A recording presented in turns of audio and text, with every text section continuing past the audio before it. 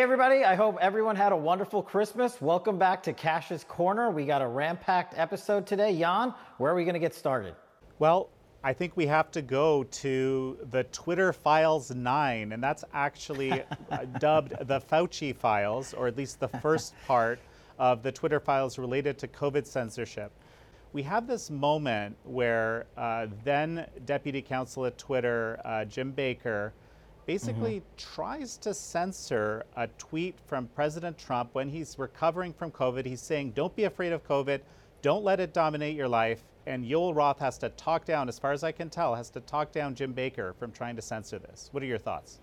I mean, there's so many places to start there, but let's do a basic timeline. You know, when President Trump got COVID, it was October of 2020.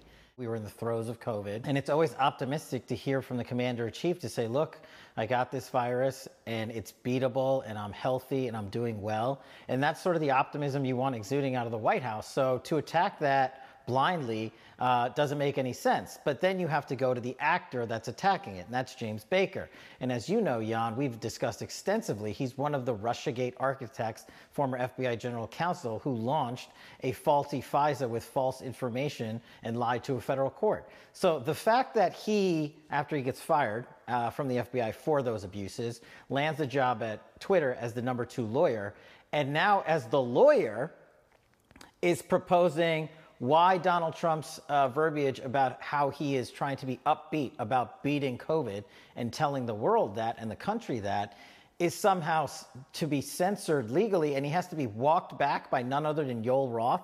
Well, let's remind everybody who Yoel Roth is.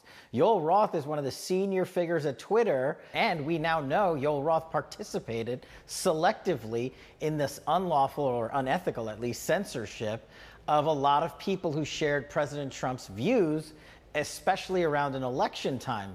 And we've talked about Hunter Biden's laptop. He was involved with that, and so was James Baker, and so was Vijay Gadda. So the fact that James Baker has to be walked off this quote-unquote cliff of censorship for President Trump by Yoel Roth really tells you something, that the lawyer couldn't figure it out. I don't believe that. I believe Jim Baker is an incredibly smart human being who is cunning, and deceptively so, and was trying to put on a guise by saying, hey guys, did you miss this one? Maybe we should censor this. And Yoel Roth coming in over the top saying, even he couldn't get that one across the finish line because there was nothing wrong with it. And that's the key, Jan. This statement by the president, there was, along with many others, there was nothing wrong with it, should never have been censored, and it didn't violate any policies that Twitter put up on quote-unquote COVID health warnings and vaccination warnings and things like that. It was the message you wanted to hear from your president at the time of a pandemic to reinforce to the citizenry that the disease was beatable. Even if you're an elderly person, it was beatable. And that was something that I think President Trump wanted to stress to the citizenry around America. And no surprise, James Baker tried to throttle it. The thing that I thought of when I was looking at this was, you know, the pervasiveness of this fear narrative, which was so grossly disproportionate to the realities of COVID in this country.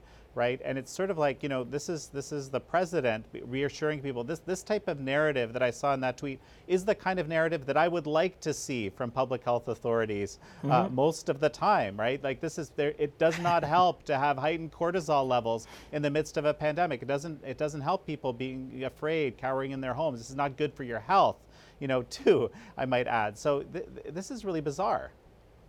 Yeah, and let's just rewind the tape again. If you remember, you know, when Fauci, before Fauci became Fauci, that is the partisan, and it went on a partisan diatribe, you would remember him in the beginning when no one knew who he was, and he was the NIH #1 medical expert for the United States and arguably in the world, coming out and saying positive things, saying, we can beat this. This is beatable. This is not going to get you down. Did they censor Fauci? Or did they talk about censoring Fauci in the beginning? I mean, it was one of the only things Fauci ever said that was truthful and accurate and correct, and we'll get into some of his other stuff in a minute. But you see the double standard here, right? If, say, a candidate, Joe Biden, had said something like, hey, this disease is beatable, and we can win, and we will overcome this, would they censor him? No. They did a selective targeting operation, which has now been put on full blast thanks to the release of the Twitter files. But we got a long way to go, Jan. You know, I want to highlight another type of censorship, and this could really crystallize something for me in my mind, although I generally have been thinking along these lines.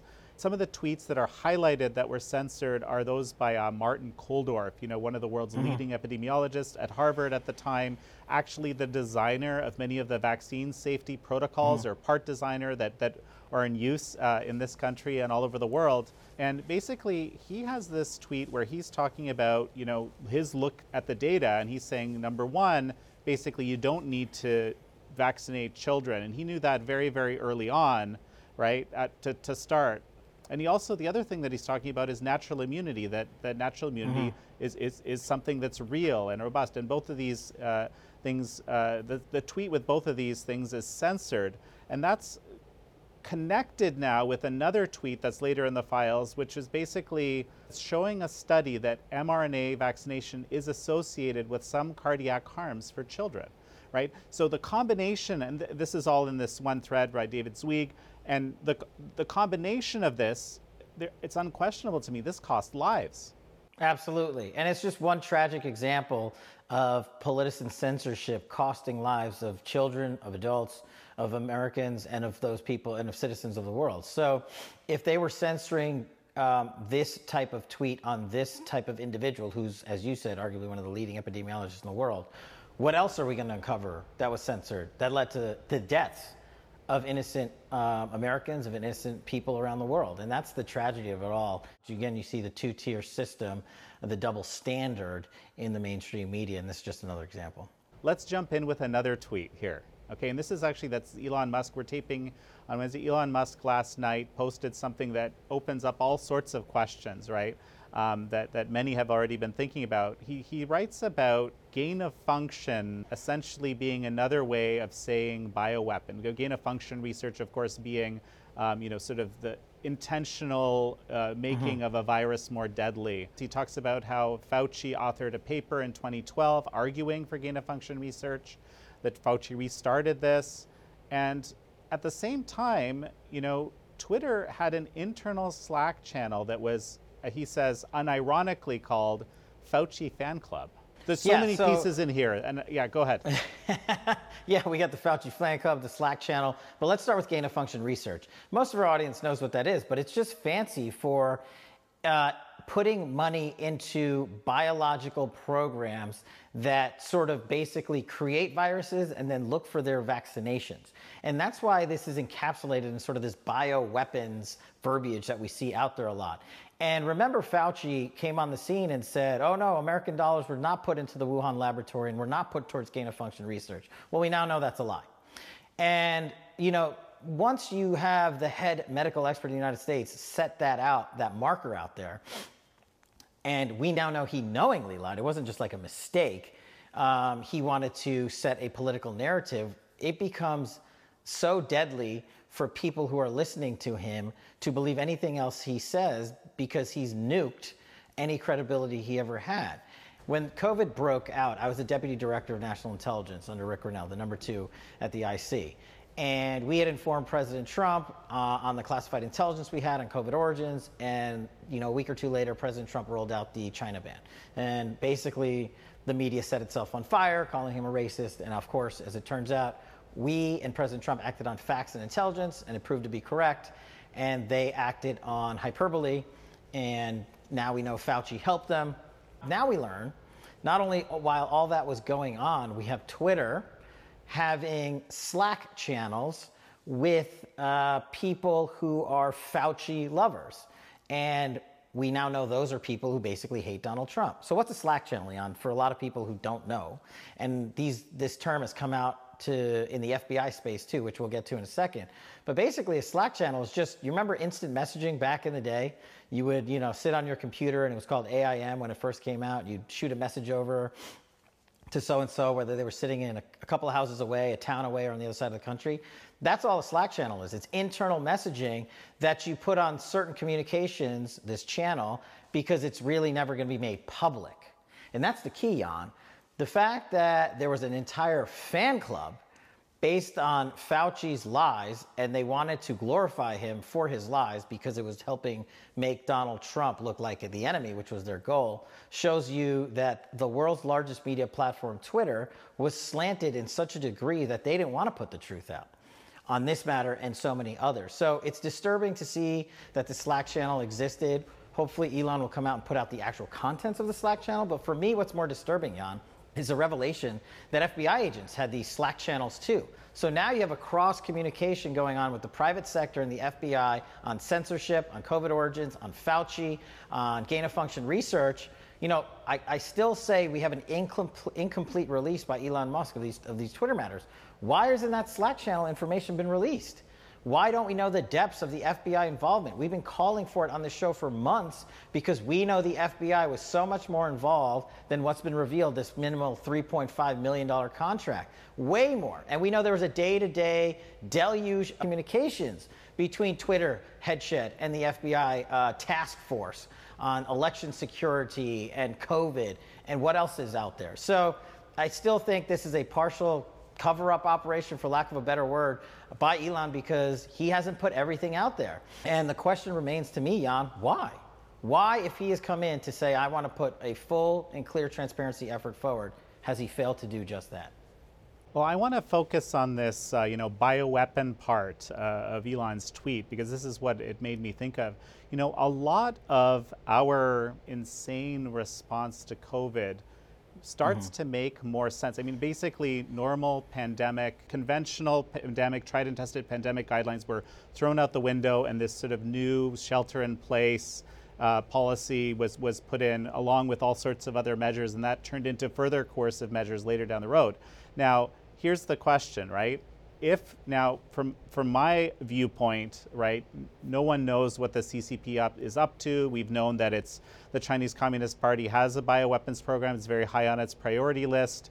We know that everything is dual use. So we know that Wuhan of the Institute of Virology absolutely is going to be doing, military related research. So a lot of this actually makes a ton more sense if we understand the response as a biodefense response as opposed to a health response. So, and you were in the middle of this as deputy DNI, and then later, or at the time of all the way through to the vaccine rollout, where you were already chief of staff at DoD. So, what do you think? Well, it's a national security issue, and for me, that's my wheelhouse, Jan. And we always have. Well, at least under President Trump, we had a great intelligence collection operation against all of our enemies. And the CCP was, right there at the top of the list, if not always at the top of the list. And whatever national security interests they were interfering with when it came to us, America, whether it was gain of function research, bioweapons, actual military programs, President Trump made it no secret that, we were going to focus our national security apparatus on those intent on harming American interests. And the CCP in this matter is a great example. And, I still don't have the ability to get into all the details of the information that we made these decisions on. Maybe one day Congress can release that in the coming months when the gavels flip for the House. But until that day, I can just tell you that we continued, like we did with COVID origins, like we did with other measures taken against the CCP, be it tariffs or be it military defensive operations. We made those decisions based on actual intelligence. And bioweapons is not something to be taken lightly. And we know, and and our audience knows, the CCP has no rule book. They just have a book that says, how do we get after our enemies? They don't care about ethics. They don't really care about anyone who dies that gets in their way. I mean, remember, this is a country that has 3 separate genocides going on as we speak.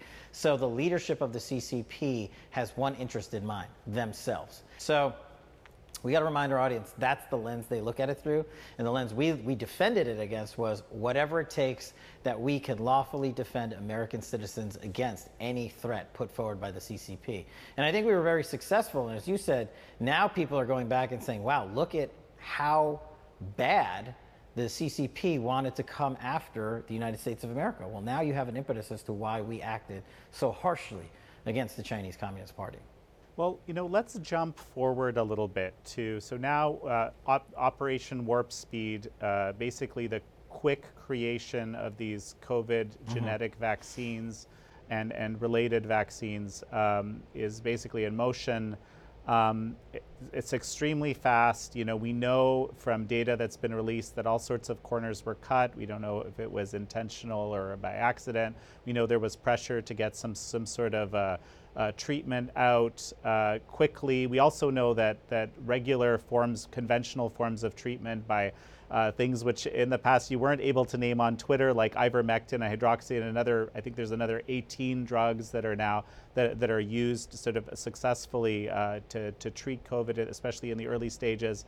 All of this is kind of happening. DoD was charged with facilitating the rollout of the vaccines towards the end of the Trump presidency. So can you tell me a little bit more about that? And also, what about you yourself? What's your vax status?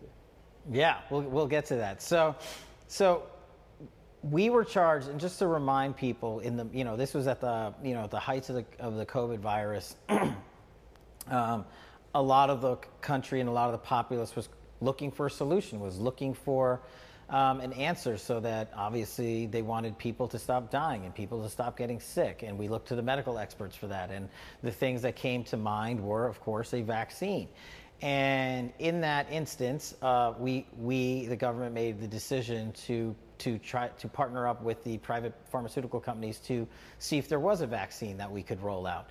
And what we did was we went to the military, because logistically, Jan, there is no other private organization or company that has the logistical capacity to move and engage with the private sector and then distribute the vaccine in a safe way throughout the country. You literally need planes, trains, automobiles, a cyber infrastructure network, and a communication system that's able to be up and running and engage with the private sector. And the only place that could happen is the Department of Defense. And when I was chief of staff over there, we had Operation Warp Speed, which the president charged DoD with its logistical rollout. And I will always say, and I'll defend to this day, that the men and women in uniform executed that plan, Operation Warp Speed, to the highest professional degree. It was really a monumental feat for them to implement the logistical capabilities to distribute what would be millions of vials of vaccines across the country and around the world in a record speed. That was what they were charged with. Now, that is entirely separate and apart with any sort of talk about a mandate, which I remind our audience, there was no talk or implementation of a mandate under the Trump administration, especially not for the men and women in our uniform services. And when we rewind the clock, and I was chief of staff in November of 2020 there, me and the Secretary of Defense and the leadership at the Department of Defense were charged in overseeing Operation Warp Speed and making sure it was implemented. But what we were also charged with was a mission, and that is the no-fail mission of the Department of Defense. And we had the opportunity to decide whether or not we were going to receive the COVID vaccine when it first came out. And I said, I remember looking at the Secretary of Defense, Chris Miller at the time, and saying, sir, this is a leadership decision. If we cannot be the ones who take our mission forward, then we should not be in the position to offer the vaccine to the men and women in uniform and the civilian population if we're unwilling to do so. So what we did was we took the mission and made it our priority, and we call it Mission First, and I took the vaccine. But we never mandated it to anyone in the uniformed services or anywhere else. What we wanted to do was show, as leadership of the Department of Defense and as President Trump's implemented leadership at the DoD, that we were willing to back our position. Now, that's a separate question from looking at it 2 years down the road on the efficacies of the vaccine and the intelligence that we now have, which we didn't have back then. But I still say, and I still agree with President Trump on this one, that the Operation Warp Speed itself was the right decision to do and was a success. And I believe that the DoD leadership, including the Secretary of Defense and I's decision to take the vaccine, was the right decision in terms of leadership, because if we weren't willing to do it, then we should have stepped aside. But the mandate decision is a totally separate conversation. And whether or not I would have taken the vaccine had I had all the intelligence that I do now and all the facts and all the studies, that's also a separate matter. So I remind our audience that don't just Monday morning quarterback this thing. Look at it through the prism of the situation we were in the throes of COVID at the end of the Trump presidency, trying to get the American populace and the world a remedy for a pandemic that had broken out as a result of what I believe was the Chinese and the CCP's doing. One way or another, the CCP lied about it extensively, and also, there's basically all sorts of data points, whatever the origin. We don't need to kind of litigate that part. It's more like their response to it clearly made it a bioweapon. This is something that Gordon Chang talks about, and I can imagine how you in those roles would have been looking at it in response.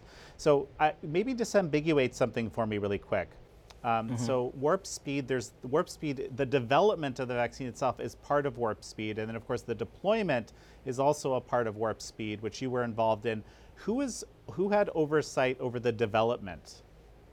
So the development was, of course, entirely the private sector, pharmaceutical industries. And at the time, the names will sound familiar now, Pfizer and Moderna were the two that were engaged in the development of the vaccine.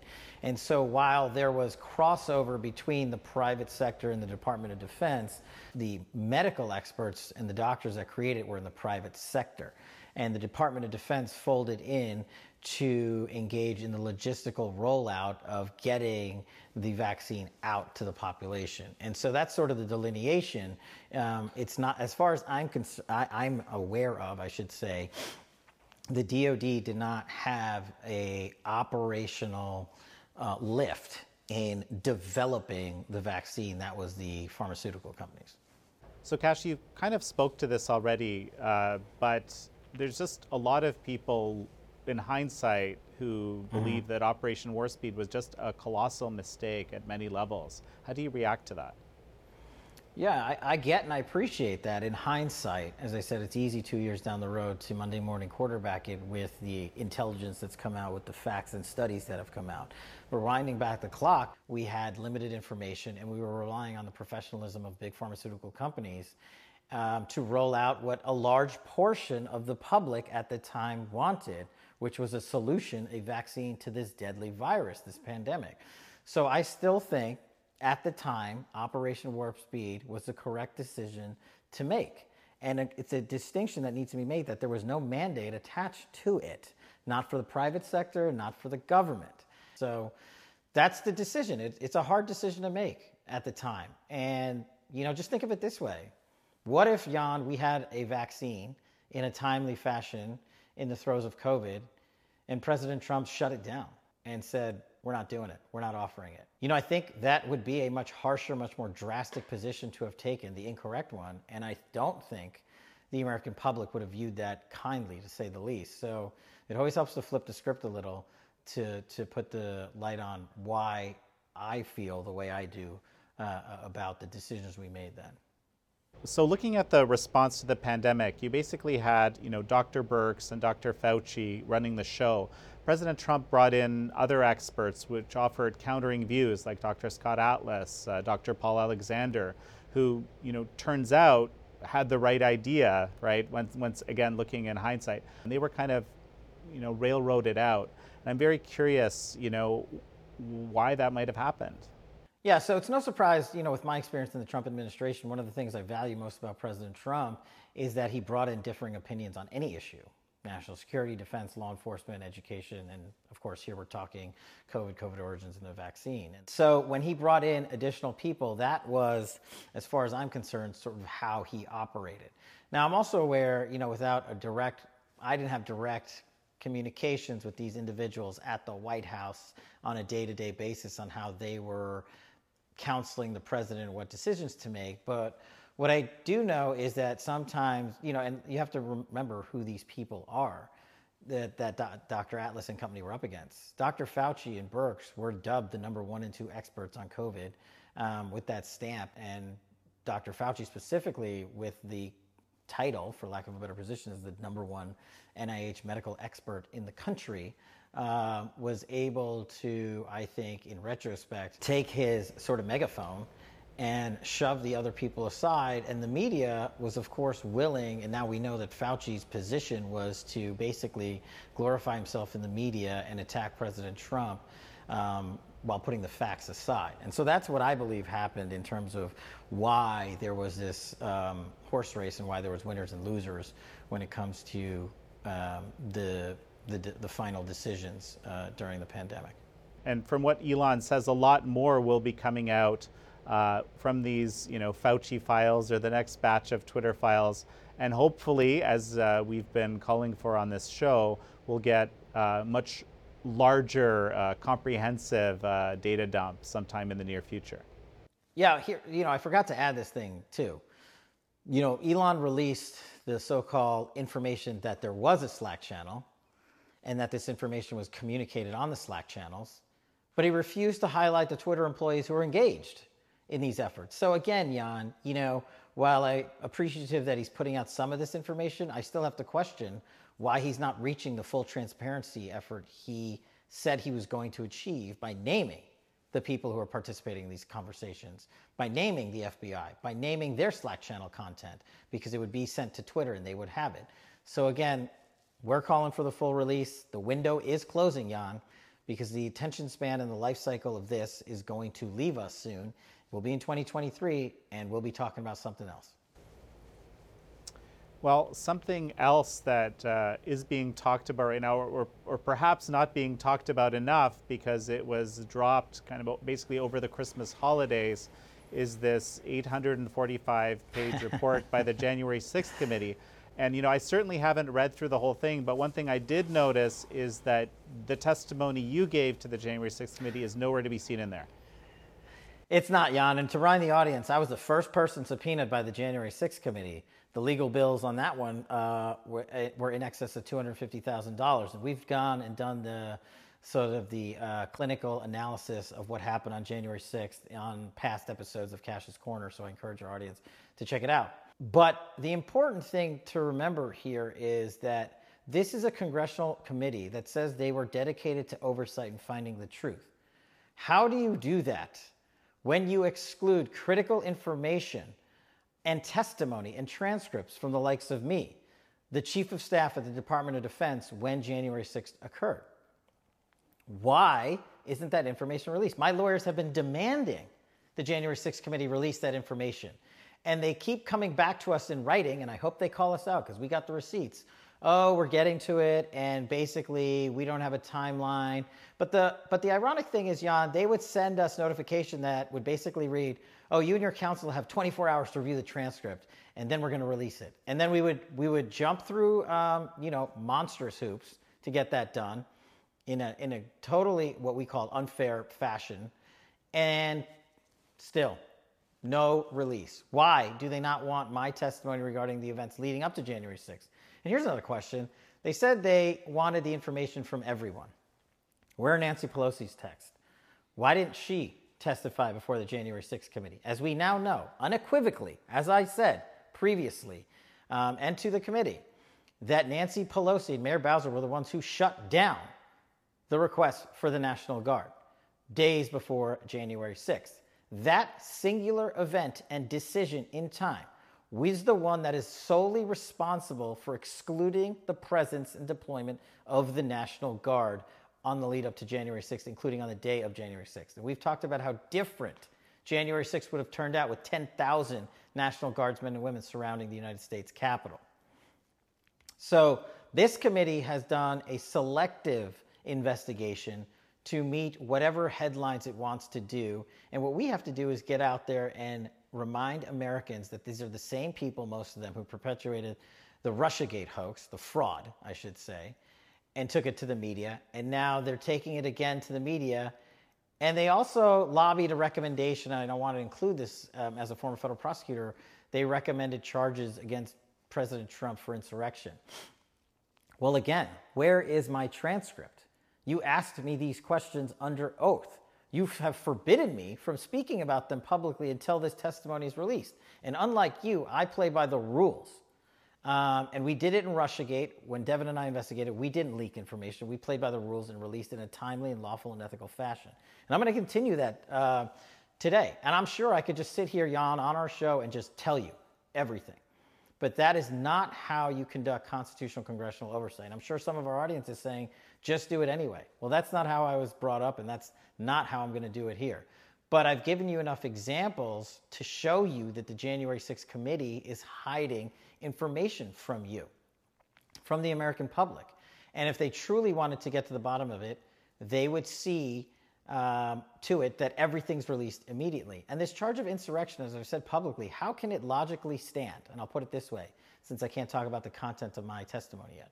How can it logically stand that President Trump ordered the transition of power from the Trump presidency to the Biden presidency? And how do I know he ordered that? Because the only person that can order it is him. The only agency or department that can execute that order is the Department of Defense, where I was chief of staff. And by regulation, the chief of staff at the Department of Defense is the head of the presidential transition for the Department of Defense. So with that fact in and of itself, how could he have been inciting an insurrection, which is basically using the military to perform a coup? It is factually impossible. And I'm again calling for my transcript to be released along with every exhibit I asked to be put in there. And here's another fact. I asked to be included in my deposition transcript the DOD timeline, the Capitol Police timeline, Mayor Bowser's letter, engagements with Nancy Pelosi in the Department of Defense, all related to National Guard deployment, and our meetings with President Trump on the lead up to January 6th were days before he authorized, as the president can only do, up to 20,000 National Guard, but the law commands and requires that a request be made, and that request was shut down by Mayor Bowser and Pelosi. So there's a lot of information for the American public and the facts and truth to digest, but this committee is a farce and is preventing America from getting to the real truth. And that, at the end of the day, Jan, just hurts Americans' faith in Congress and also hurts our national security. So it's a tragic, sad ending to a committee that never wanted to get to the truth in the first place. You know, the committee did recommend that President Trump be indicted. And, the report, again, from the cursory view I have of it, seemed to be very, very focused on material that would support that, at least in their description. What do you think will happen with this indictment recommendation? I don't think that he'll be indicted for anything related to January 6th. It's just not factually supported. And it reminds me of, the government, the FBI specifically, going to a federal court and withholding evidence of innocence or the other evidence that they had. And that's exactly what this committee's doing.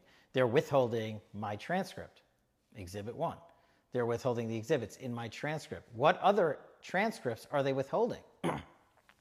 There was hundreds, if not thousands, of depositions taken. I know they haven't released all of them. They probably haven't even released half of them.